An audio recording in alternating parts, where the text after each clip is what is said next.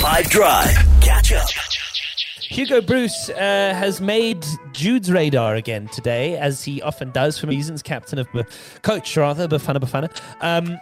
He says a lot of stuff, and this has wound him up in Jude's extra time today. Yeah, I enjoy international breaks when I check out Bafana Bafana and then I hear Hugo Broos speak. I mean, he speaks his truth. Might be the raw truth. He doesn't tend to sugarcoat things, and he says things that are from his mind to his mouth. And I think there is an extra time where I explain his criticism of the local league and the level of players that are playing within the league, which obviously filters through to the national team. And after the game against Botswana yesterday, he had more to say that I would like to share. So Coach Broos is clearly frustrated with the PSL.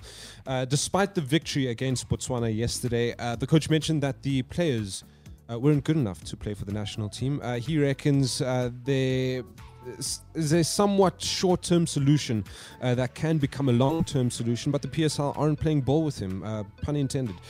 He said the domestic league is one thing, but international games are different. It is tougher and quicker, and coach has been requesting a meeting with the coaches in South Africa's top flight.